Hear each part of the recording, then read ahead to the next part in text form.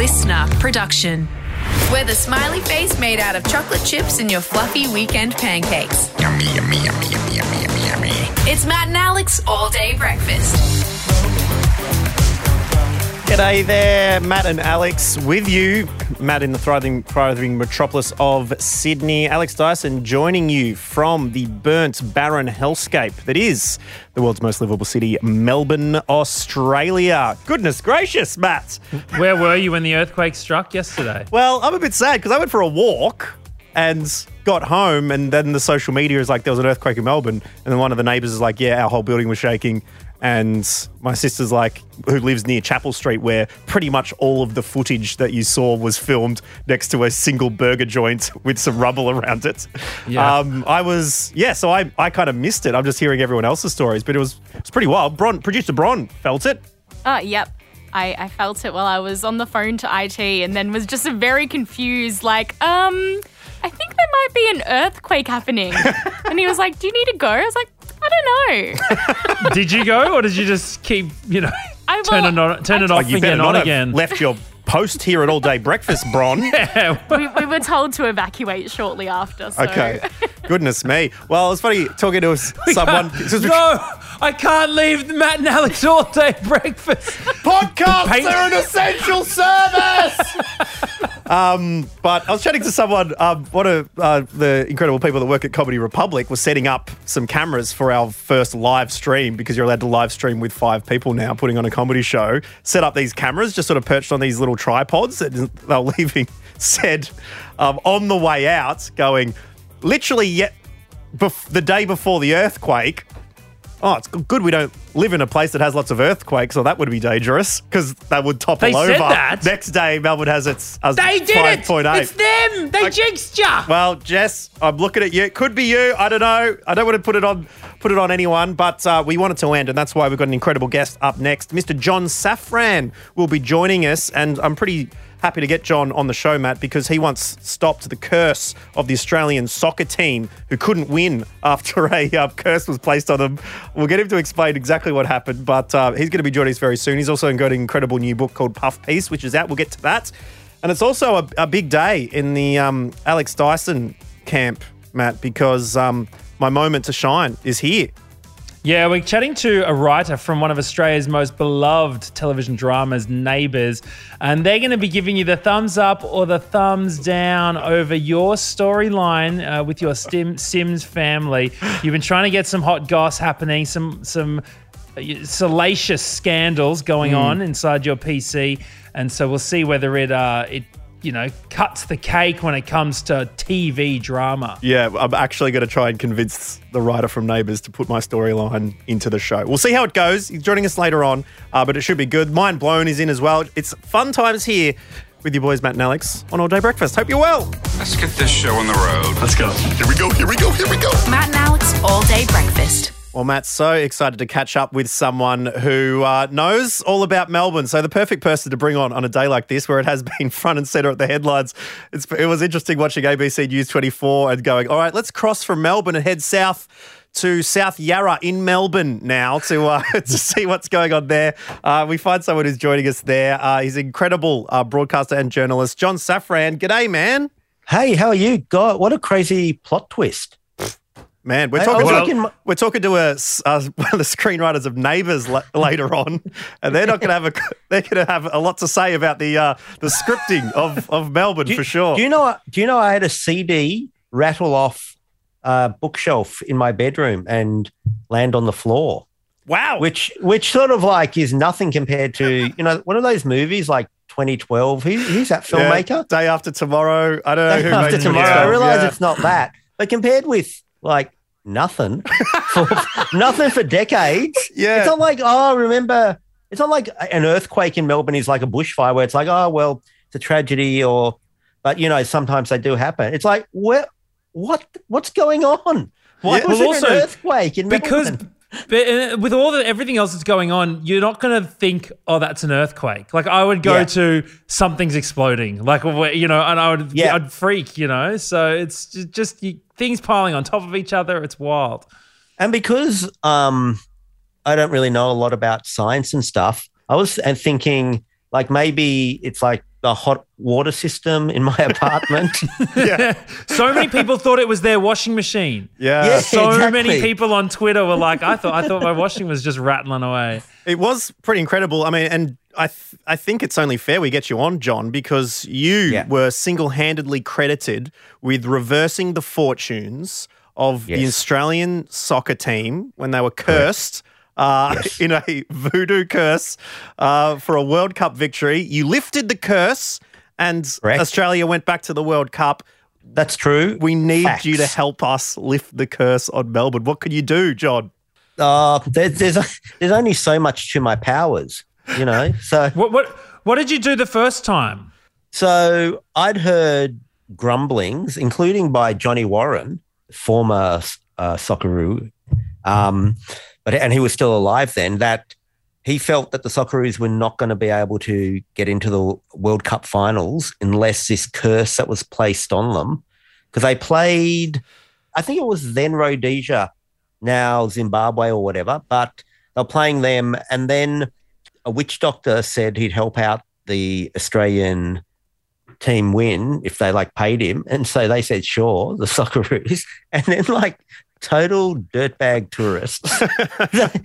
Once they did, apparently he planted something near the goalposts or whatever, and then Australia did win against Rhodesia, but then they nicked off, and the witch doctor said, "Oh, if you don't pay, I'm going to curse you." And then Johnny Warren was in all seriousness, he wasn't doing shtick, he wasn't being ironic or anything.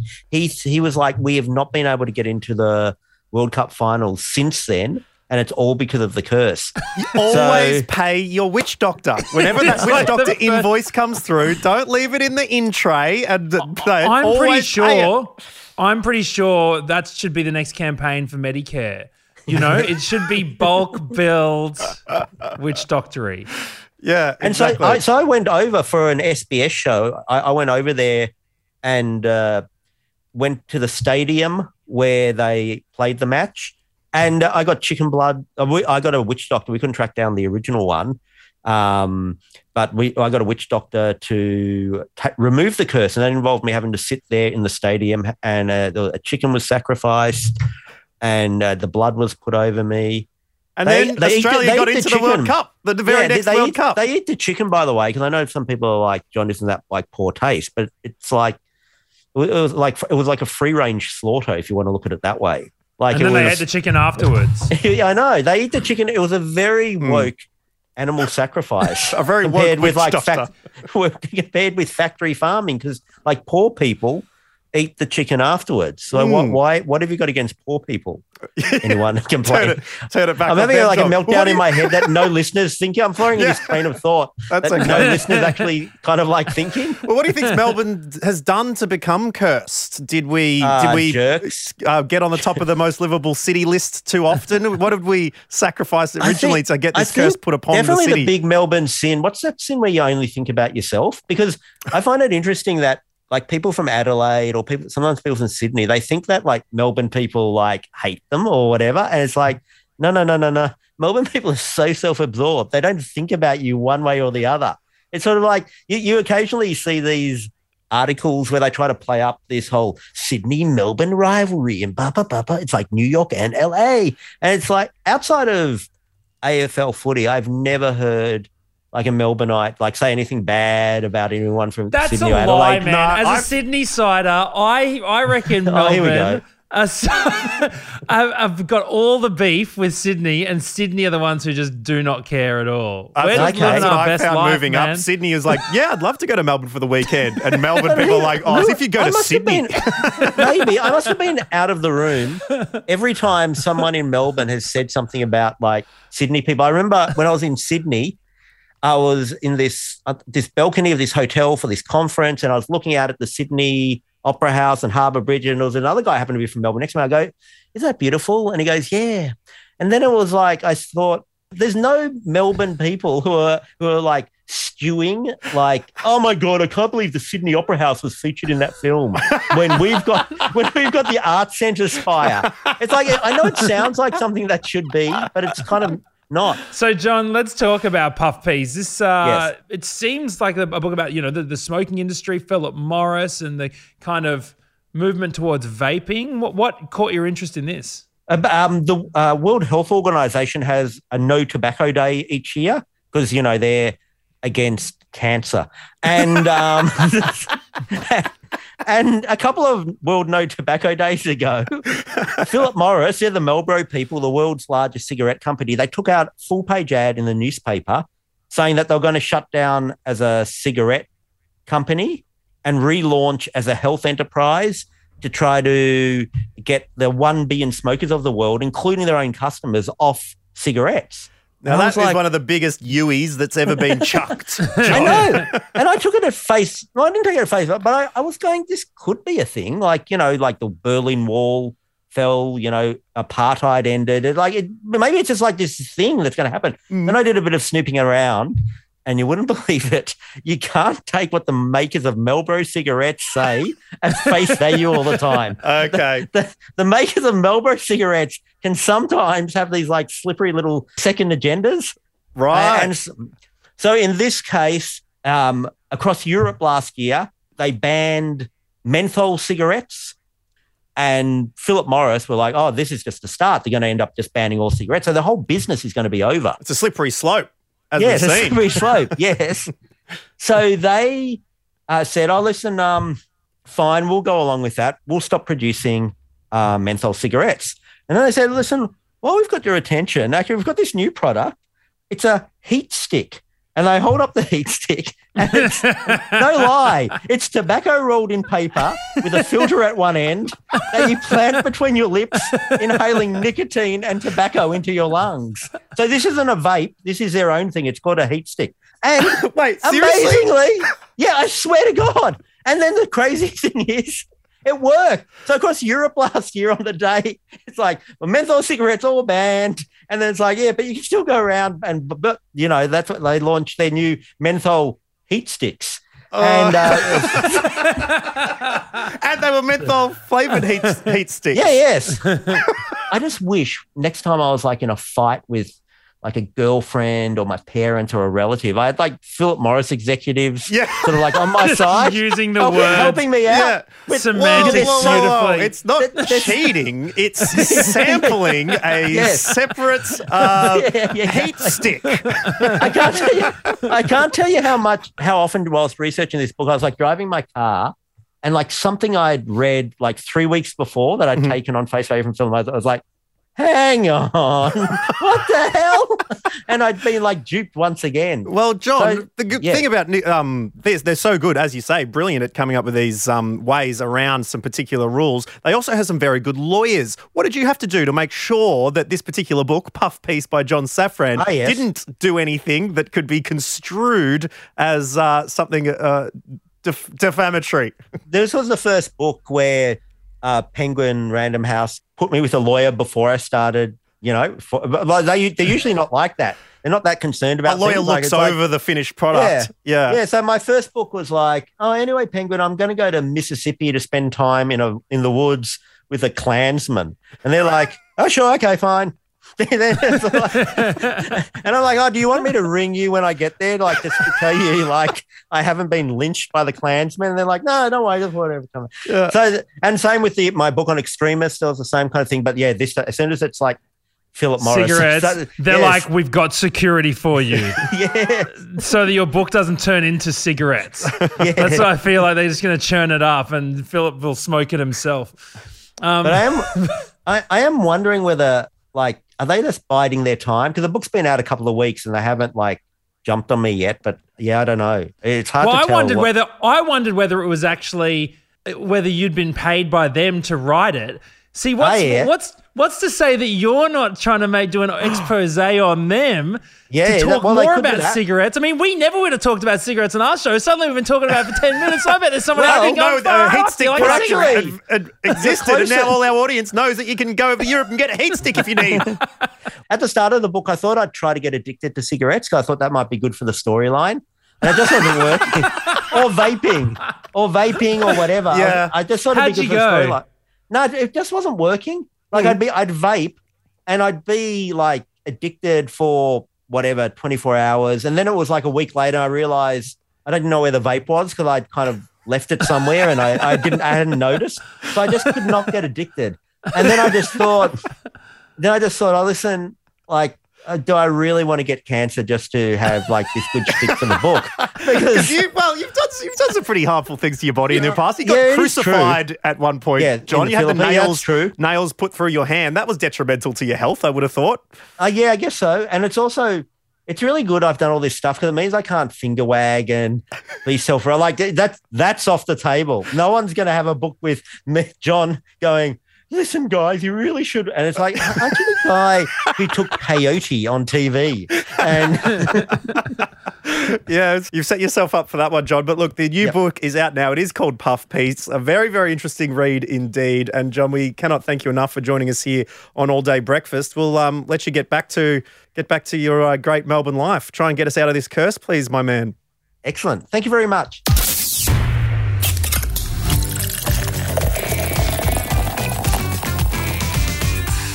Well, Matt, it now comes to the time of the show where people's brains get shooketh on the Richter scale by your mind-blowing facts. You got a 5.8 for us today. You're going to be down at the 0.2s and getting a mild groan out of the Earth's crust.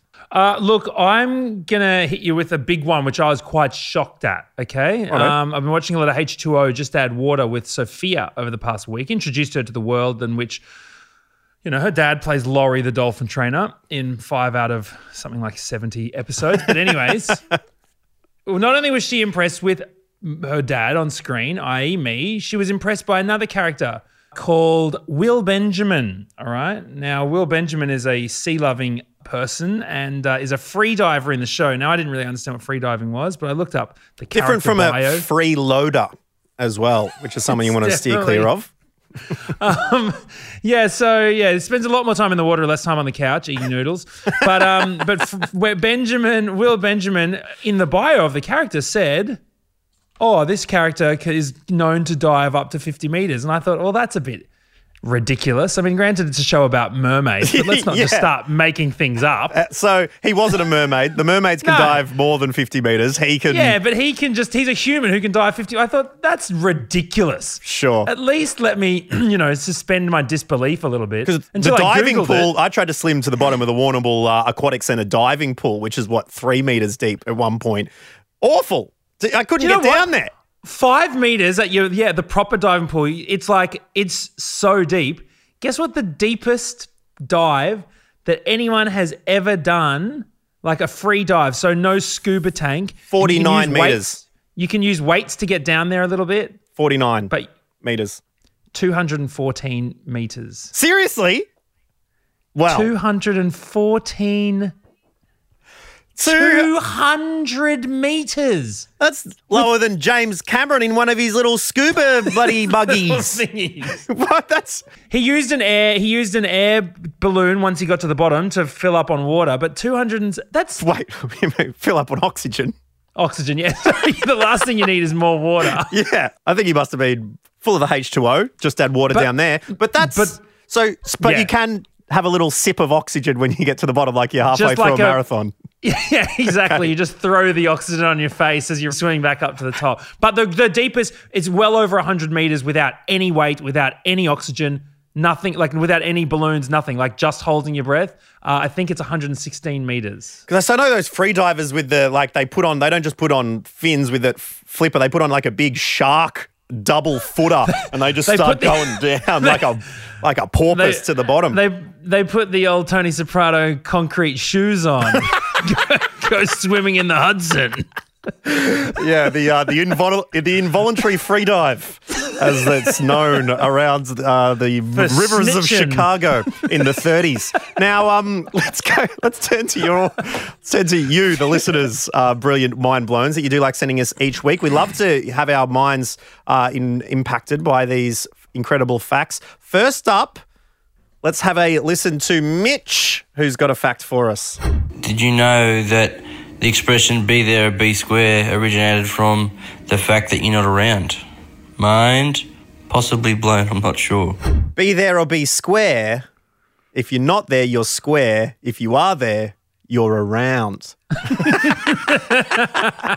Very well thought through. Mitch for that one. Amy has also got in touch with a fact about bananas. So my mind was recently blown because I found out that bananas have segments, which I did not realise, and they are the only fruit that have 3 segments. Bananas have segments? What? Like mandarins? Let's get something straight here. Bananas are not segmented bananas are not as good as mandarins when it comes to segmentation, all right? And mandarins are the gold standard of segmentation fruit. So I was thinking like segments as in you chop them along the line, but I guess, up through the middle and along the curve. If you look at the middle of a banana, you can see... Are you nodding, Bron? Yeah, I think it's the 3 segments of the entire the horizontal segments. So you can technically peel the banana and then peel the actual banana into 3. Yeah. All right. I don't know. I just don't understand it. If they do, mind blown. But I'm going to have to go home and crack a nani and really check the innards there. And finally, let's go to Hayden, who's got a fact about cashews. Just listening to Thursday's episode about the fact of where pine nuts come from the pine cones. What I found more mind-blowing is that the cashew comes from a fruit. It's a fruit tree, and the cashew grows on the bottom of a yellow fruit. And we just eat the cashews from the fruit, and I assume the fruit just goes in the bin. That blew my mind. So the cashew nut, which is that small brown, almost banana-shaped nut, hangs off the bottom of a fruit, like that some kind of... testicle or something from the fruit. How gutted would you be if you were the fruit? Yeah. You know what I mean? Like absolutely no respect in the food world whatsoever at all. I didn't even know what it looks like. Yeah, all right, I'm going to have to look up photos of cashews there. Incredible facts. Thank you very much. Please keep sending them through to matt.and.alex. Record your little voice giving us a mind-blowing fact and It's a cashew apple. And so no one eats cashew apples. No, it's a cashew apple accessory fruit.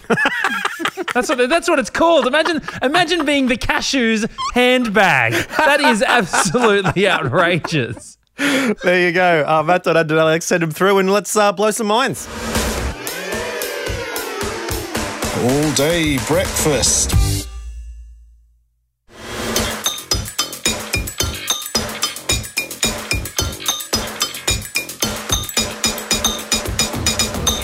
Now, Matt, it is time to welcome a guest to the show who has a very, very big role in a TV show we were talking about recently. The Australian, I think it's fair to say, institution, Neighbours, is the show we're talking about. It's time to welcome one of the writers behind the scripts that happened on Neighbours. His name is Shane Isheev, joining us now live from the Home Office. G'day, Shane.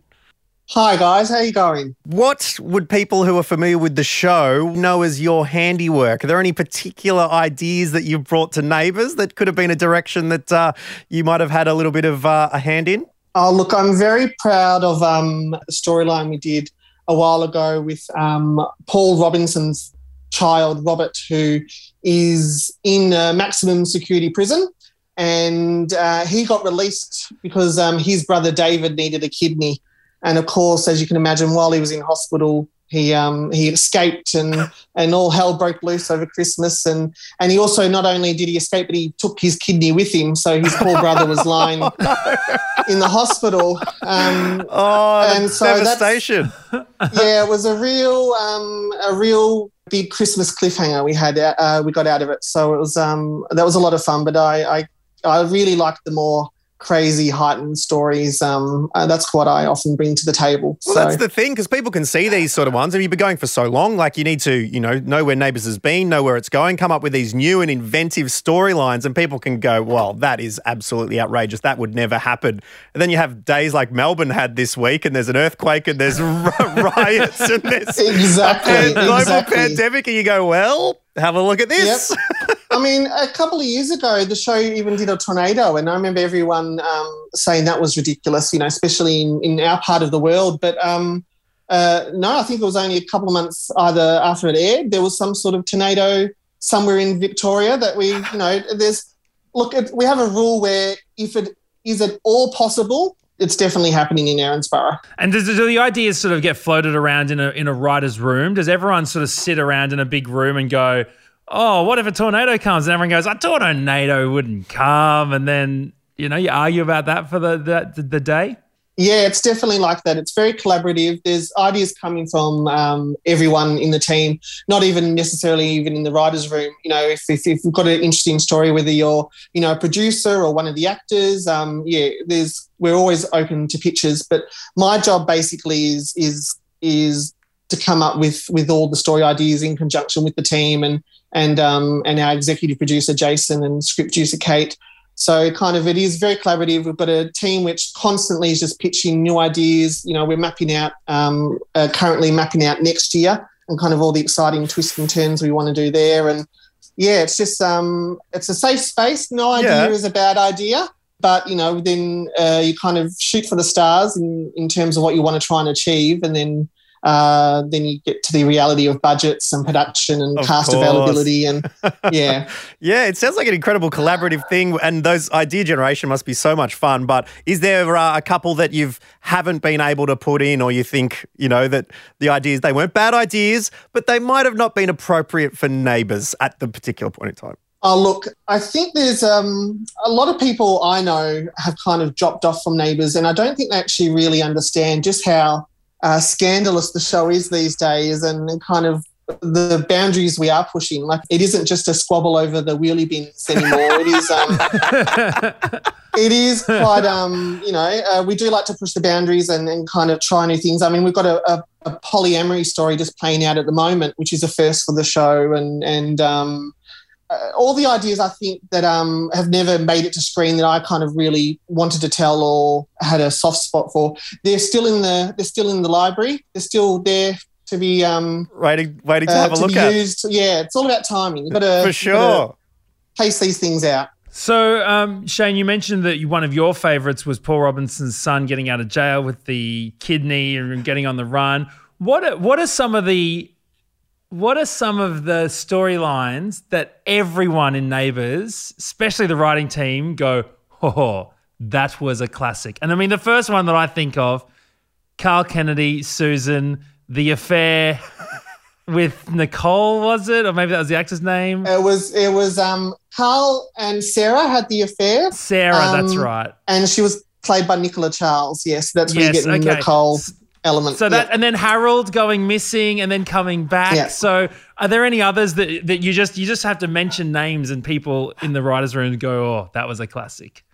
Well, I think most people remember Dee going on her wedding day with Toadie, going off the cliff in the car. Yeah. So I mean, anyone who gets married in Neighbours or Home and Away, it's goodbye as far as I'm concerned. Exactly. No, you may not be aware though, but Dee returned from the dead 16 years later, or however long it was. So we actually had the character come back a few years ago. And then we had the big twist that it actually wasn't Dee, it was an imposter who looked exactly like her. This is scandalous. Yes, very much so. And then, of course, what we ended up finding out was this was actually the twin sister of Dee that Dee never knew about, and the real Dee was actually still alive. So we had the tale of two Ds, and they had a big fight on the cliff top, and one of them went over, and we didn't know which D, was it the real D or was it the fake D? Goodness me. Well, it goes to show that you and the team at Neighbours are not afraid to push the envelope when it comes to these storylines, particularly when it comes to a few scandalous storylines.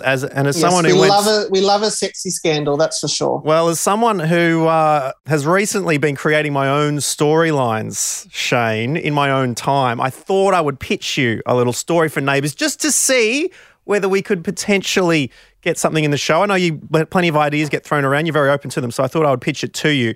Yep. A new girl moves to Ramsay Street. Epiphany Jones, okay? She's young, she's fresh, she's into computer coding, okay? Has a job where she goes there 5 days a week. But as she's moved to town, people are very friendly. Meets someone on a jog, Bella Goth, all right? They got along very nicely, okay? Things start to develop. Bella Goth's got a husband, all right? Epiphany's shattered, but goes along to the birthday party anyway. Turns out, after a few compliments, a little bit of flirting, some sparks are flying. A birthday party pash at the Goth residence happens. Okay, the husband, Montgomery Goth, sees it, goes nuts. They break out. Bella moves in with Epiphany. They start a new life together, okay? Next minute, the toilet breaks and a plumber needs to come around and fix the toilet whilst Bella is at work coding, all right? The plumber comes in, gets along with Bella. They get it on the jacuzzi. Then, next minute, Epiphany comes home from work. Sparks fly. There's a fight.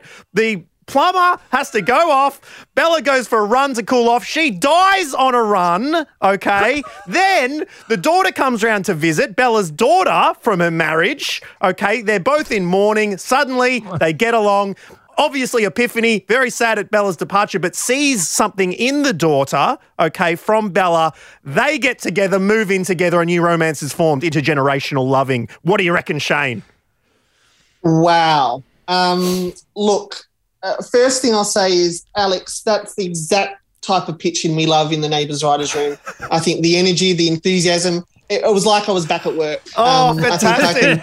I can, to start it seems with tame. Some of it seems tame compared to what you've been talking about those so far. The thing is, the number one thing you hear in the writers' room is, I'm sorry, we've already done that. I'm sorry, we've already done that. Of course. I'm sorry, we've already done that. And because the show's been going on for so long, obviously. But look, it's definitely a story that is perfect for Neighbours. But unfortunately, we've been telling versions of this story in recent, years. We had Ellie, who was about to marry Mark, and the night before the wedding, she slept with Mark's sister, Chloe. Yes, Chloe, yes, I'm getting confused. Then we had Paul and Therese in their on-again, off-again relationship. Shade. And Therese ended up having an affair with Paul's son, Leo. You're breaking my heart here, Shane, because when I told this story on the podcast, because this is a true story that happened to my Sim family, okay? I told this on the podcast. Everyone's like, oh, Alex, you sicko. Why would you do this? Why would you make this happen? Now, it's child's play. It's child's play for the Neighbours writing crew. 100%, yeah. And then, like, when Leo and Therese broke up, Leo then had an affair with Therese's daughter, Piper. So it's all very incestuous and ancestry. So, look, you're on the money. The ideas are good. The idea is good. It's just, we've told versions of those stories in recent memory, and so we'd have to have a little bit of a break before we could look at including Epiphany and Bella and the daughter and all these wonderful characters you've got in this, that'll go in the library. Alex, I think that's going in the library. Great, pop it in the vault, Shane, ready to go. Alex will go back to the drawing board. Maybe it's time to just start a whole new Sims family. Yeah, really get cooking. 100%. Look, honestly, Alex, that's exactly what I'd be saying to my team. I'd be going, all right, the idea is great, the inherent drama's there, but what's the new take? What's something even bigger that we can deliver? Because that's what the Neighbours fans expect from us these days. All right, well, in a few months, Shane, we'll try and get you back on All Day Breakfast. I'll get my thinking cap on and see if I can pitch you the next Neighbours plot a few months down the track, see how we go. All right, no worries. I think you should start tuning in and make sure you so you're at least familiar with what's currently there. We've got baby swaps happening at the moment. We've got, like I said, the polyamory. So it's all about timing, right timing. Well, I'll be joining the many people who jump on 10 Peach at 6:30 p.m. weeknights to catch Neighbours. Make sure you tune in because I rate maybe as a full podcast, all of us can come together, pitch some ideas here, and we can be a funnel for the best ideas to throw over to you, Shane, because it would be an honour to even have a small modicum of input in one of Australia's most incredible shows. So thank you so much for joining us, telling us a bit about your job in the writers' room at Neighbours, and all the best with the rest of the show. And if you do want to follow Shane's work, at Shane Isheev on Twitter as well. You can keep in touch with Shane there. Thanks, guys. My pleasure. Order up.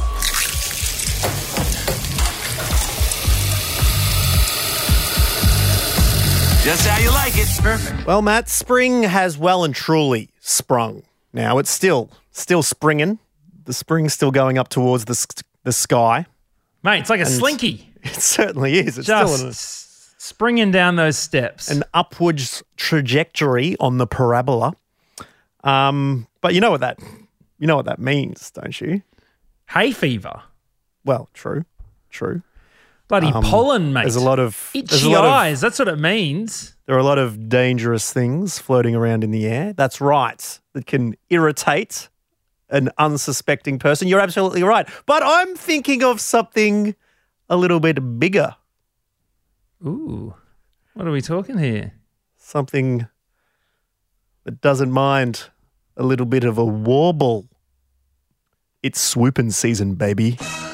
Oh, bro, I saw someone get got. You saw someone Pretty get got? terrifying. Well, yeah, I think it was some sort of butcher birds. Right. The butcher birds are out as well, because I'm thinking the magpies, but the butcher birds, they got the cleavers out as well. Yeah, why are they called butcher birds? Do we have to have such attacking the red meat of human flesh to, name them as such? I don't know. Well, I'm just thinking of these magpies who take one good look at you from their branch and they start going for you. And no one has suffered more than this that I've been in my life than my old man, Ian Dyson, a.k.a. the Cowboy of Warrnambool, because... The walking bike helmet.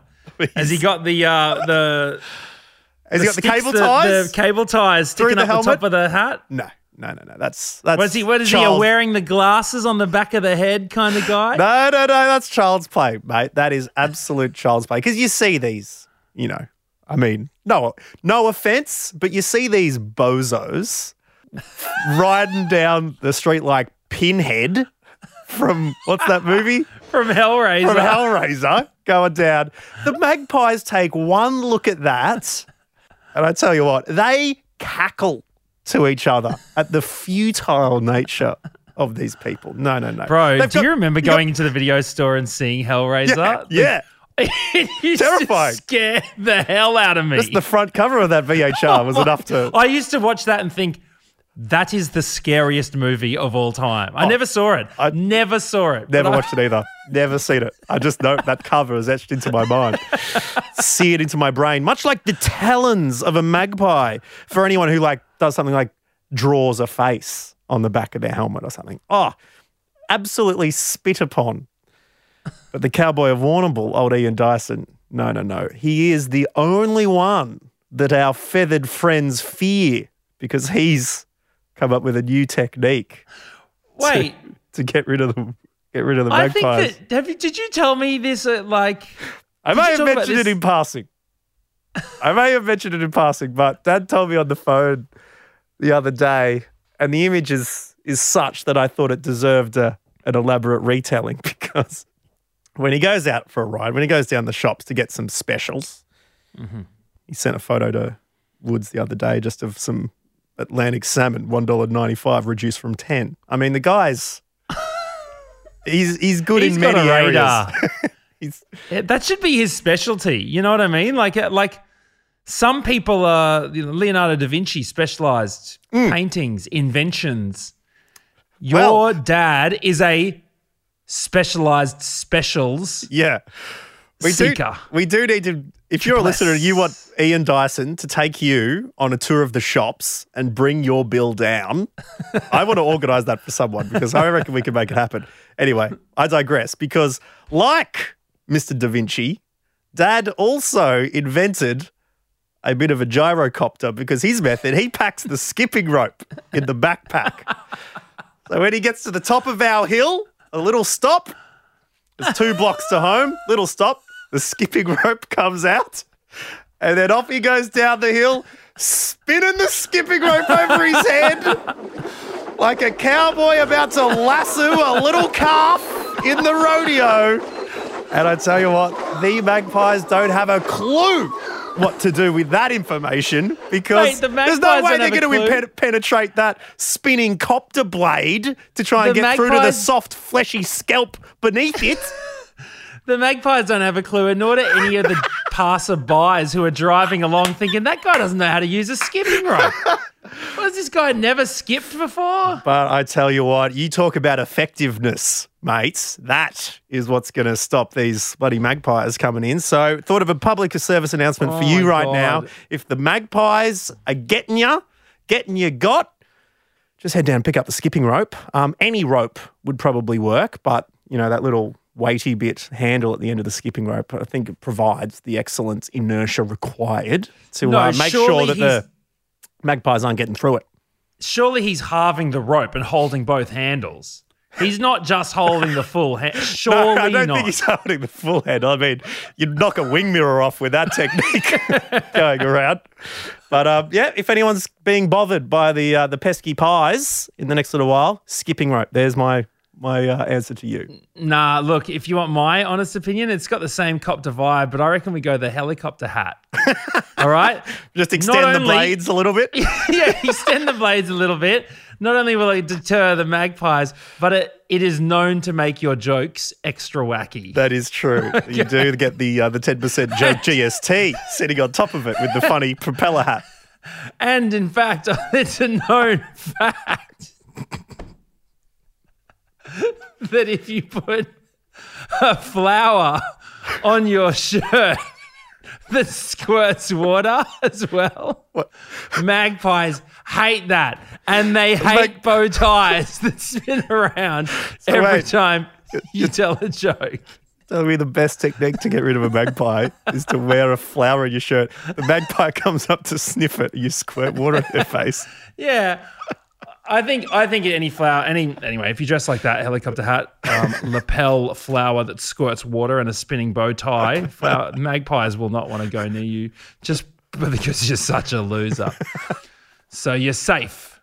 Anyway, there you go. The more you know. You're an all-day breakfast.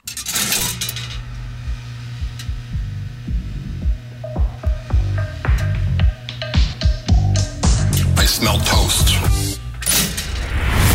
Well, thank you very much for joining us here on All Day Breakfast. Thank you to Shane from the Neighbours writing crew for having a chat to us, although it looks like I have to lift my game in the Salacious Stakes, Matt. Yeah, quite literally. Get started. Also, thank you to John Safran, absolute legend, for joining us as well. Thank you to everyone who submitted a mind-blowing fact. You can always hit us up at matt.and.alex. And if you have a Neighbours idea that you want us to pitch to Shane... Yep. Then get on board at matt.and.alex right now. It's a group project. We're all in it together. Let's wrap this bad boy up now and catch you for another big episode of All Day Breakfast tomorrow. Cheers for hanging out, and we'll see you soon. Bye-bye. Got something to add to the show? Slide into our DMs at matt.and.alex. Listener.